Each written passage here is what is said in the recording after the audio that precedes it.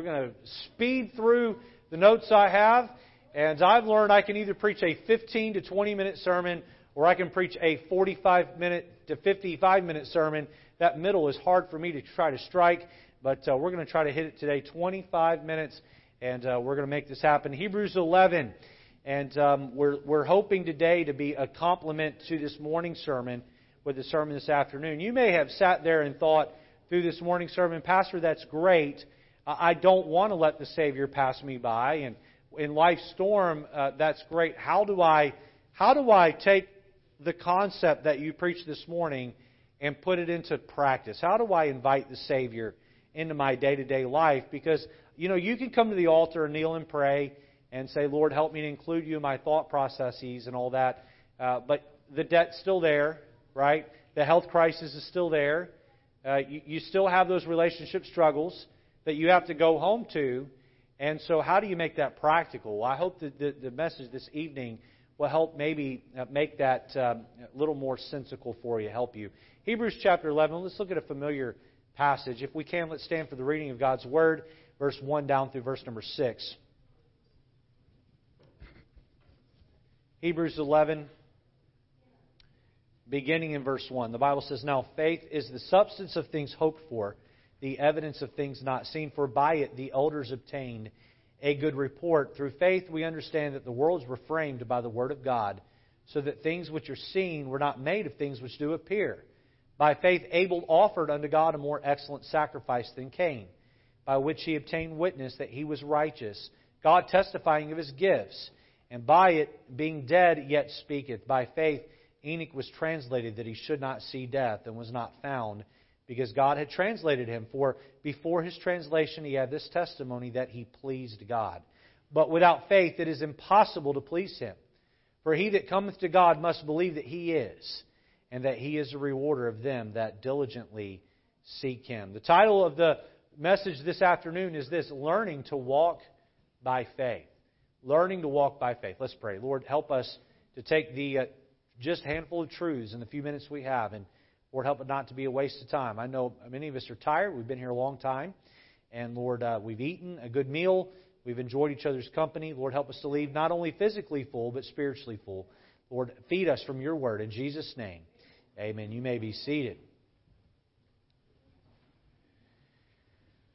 So, growing up in a Christian home, I sort of rode the coattails of my parents' faith. I didn't need a lot of faith because I knew my mom and dad just sort of had things under control. I watched as my dad needed a whole lot of faith to provide for our family, but I personally did not carry that load. I remember seeing my dad sit at the kitchen table. This is before you paid bills online, and the bills came in the mail.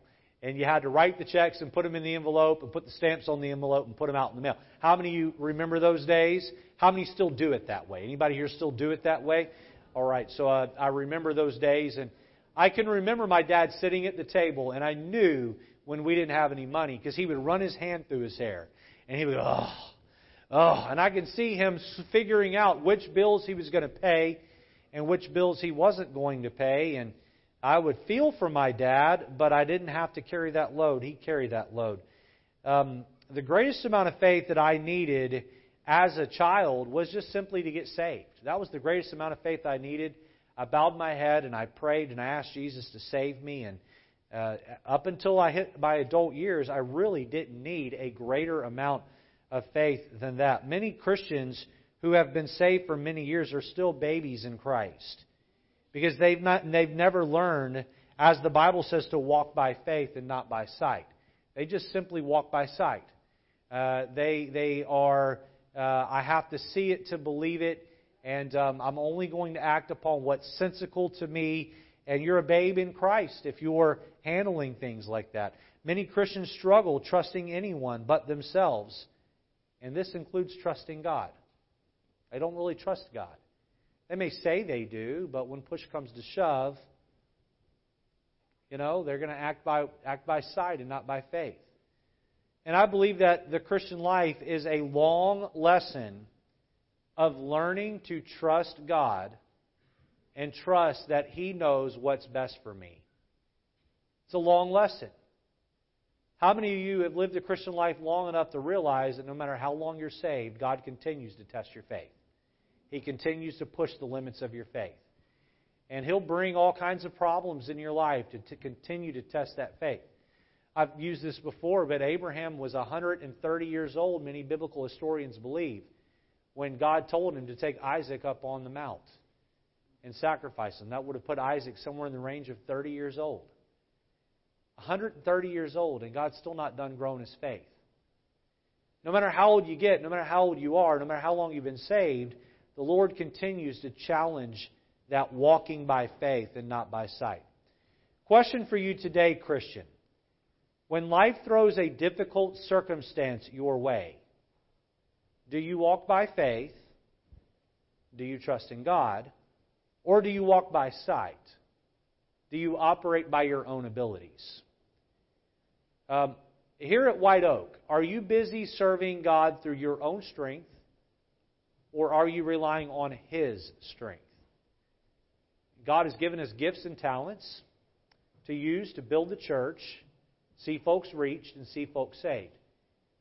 Do you know that it is very easy? Are you listening this morning? It's very easy, or this afternoon, it's very easy for me to get up on a Sunday morning, go through my routine, show up here, having prayed little to none, and get up here and rely on 38 years of attending church and 38 years of listening to sermons and the last 10 years of being an active preacher. I can't operate that way. I shouldn't operate that way. But I'm tempted to operate that way. You know, I don't like to pray. I'm just being honest with you this afternoon. I don't enjoy, my flesh does not enjoy praying. Now, when I get up off my knees from praying, I'm glad I did it. And I feel refreshed. But it's a battle to get on my knees and pray. How many know what I'm talking about this afternoon? It's a battle to get down and pray. I don't want to do it in my flesh. And if I'm not careful, I end up like you, doing godly things through the power of my flesh instead of doing godly things through God's might and His strength. Let's jump in. I want to share with you 5 thoughts about learning to walk by faith. I don't have a handout for you. If you have a piece of paper and a pen, feel free to write these things down. Number 1, notice the essence of faith. Look back at verse number 1. The Bible says, "Now faith is the substance of things hoped for, the evidence of things not seen." Have you ever been tempted to operate by your own flesh instead of being operating by rather what's right and wrong? And your brain and your heart tells you to go this direction, but the Word of God tells you to go that direction, right? And maybe it's a matter of finances where God says, I want you to put X amount of dollars in the offering plate to support the program of the church. I gave you 100% of it. I want you to give me a percentage of that back. And instead of you operating by faith and giving it, trusting God to pay your bills, you operate by sight and you say, well, we really can't afford that, so I'm just going to put a few dollars in each week and then I'm not going to give God what's right, I'm going to give God what's left over. I'm going to give God what's left, and you're not operating by faith, you're walking by sight. And listen, how about not only with our money, but with our time, right? God says that we're to give Him our best. Give Him our best. I don't know for you what the best time of your day is. I know for me, when I wake up in the morning, about 30 minutes after I wake up is when my mind is at its sharpest. Now, when I first wake up, I'm groggy and I'm a little grouchy. I'm just going to tell you right now, you ever take a trip with me somewhere, don't talk to me the first 30 minutes I'm awake. Amen? Give me my chance to get going. And after I'm awake and I'm alert and I've gotten a little bit of coffee in me, amen, then I'm ready to go. And I need to give my best to the Lord. I need to give my best to the Lord. Not only that, but I need to give my best when it comes to church. And I need to go to church. And I need to serve the Lord there. If you've ever had a job offered to you to work on Sunday, you're doing your very best to say no to that job, to give God that day of the week. Listen, let me quote for you Proverbs 3. Say the verses with me if you know them. Ready? Trust in the Lord with all thine heart, and lean not unto thine own understanding. In all thy ways acknowledge Him, and He shall direct thy path. Faith is a complete reliance on the provisions of God in every area of my life. Let me say that again. Faith is a complete reliance on the provisions of God in every single area of my life. Faith says, God, I am not going to rely on you to give me the... faith says, God, I am going to rely on you to give me the strength I need to do the tasks that you have for me to do today. Faith says, God, I'm going to rely on you to provide for me physically, spiritually, emotionally, socially, and monetarily. Faith says, God, I want you to guide my path today. I want you to lead me to the people that you want me to talk to. Through faith, I want to do exactly what you have planned for me each and every day. Faith is like handing God a blank piece of paper each and every morning and say, you write on there what you want me to do today. My signature's at the bottom. I will do what you want me to do, say what you want me to say, go where you want me to go, give what you want me to give, behave how you want me to behave. Lord, my life is yours to control. The essence of faith. Number 2, notice the education provided by faith. Look at Hebrews 11 and look at verse number 3. Hebrews 11 verse 3, the Bible says, through faith we understand that the worlds were framed by the Word of God, so that things which are seen were not made of things which do appear. We have a world around us that screams, Creator! Creator. Psalm 19:1, the heavens declare the glory of God, and the firmament showeth His handiwork. No one walks into a museum and sees a painting of the Mona Lisa and wonders if a bomb went off in a paint factory somewhere to make that. No, where there's a painting, there must be a painter. And where there is a creation, there must be a creator. How can anyone look at a beautiful sunrise or sunset? Or how could anyone study the complexities of physics and chemistry? Or how could anyone watch a child be birthed into our world and truly believe that all this happened by some giant accidental explosion in space some billions of years ago? When we have faith in God, we find a deep understanding of just how powerful God is. Stop and think about how beautiful the created world around you is. Realize He created all of it out of nothing just with the words of His mouth. Now listen, when we have faith in God, we understand not just how powerful God is, we are brought about to a deep profundity to how personal God is. Watch this now. He personally created man with His own hands. He personally breathed into Adam. I mean, God came down and personally breathed into Adam the breath of life. He personally took Adam and put him to sleep and took a rib from his side. And He personally formed Eve, the first woman. The education provides us with a deep education that God personally cares for you and me. He's powerful, yes. He created the whole world. But when we operate by faith, we understand not only what God did in His creation, we understand that God cares personally for each and every one of us. Number 3, quickly, notice the effects of faith. The effects of faith. Notice letter A, the effects of faith. Faith pardons the sinner. Faith pardons the sinner. Ephesians 2:8-9 says, for by grace are ye saved through faith, and that not of yourselves, that is the gift of God, not of works, lest any man should boast. This is an amazing passage, and one that we hear often, and it can go in one ear and right out the other, and we can begin to let the verses lose their meaning because we become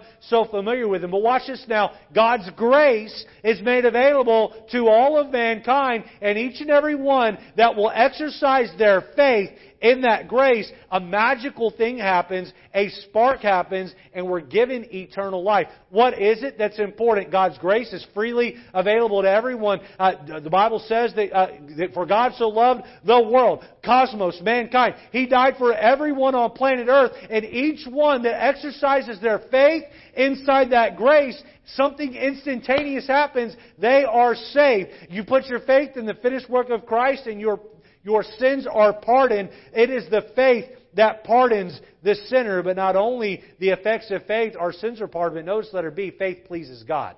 Faith pleases God. Look back at Hebrews chapter 11 and look at verse number 6. The Bible says, but without faith it is impossible to please Him. Now let that settle in for a minute. It is impossible to please Him. Again, faith is complete reliance on the provisions of God in every area of my life. When you got ready for church this morning, did you do it in a way that pleased the Lord or displeased the Lord? You see, I don't think most of us think on this level. I know I don't think on this level every day. What did you do with your day yesterday?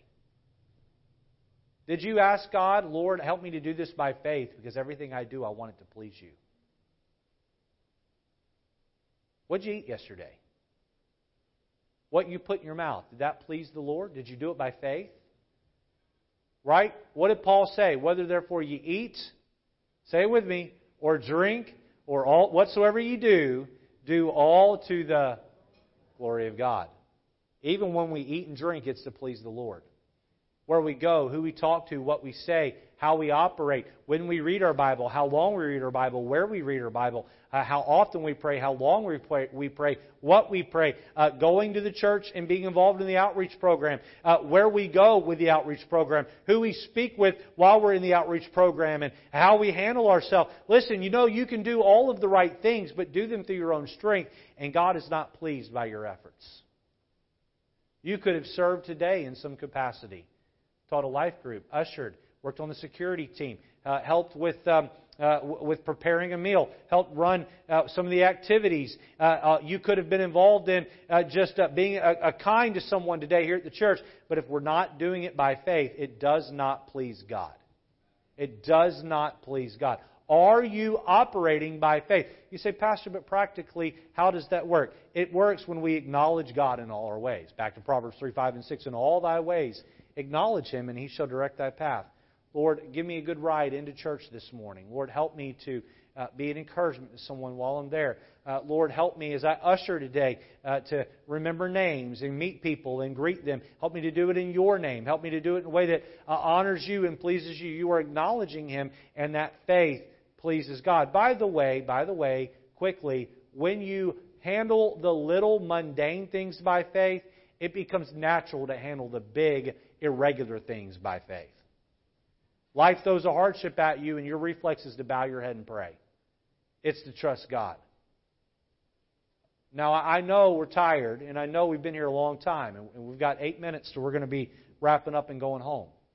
In the last 8 minutes, I really want you to take a minute and ask yourself this question.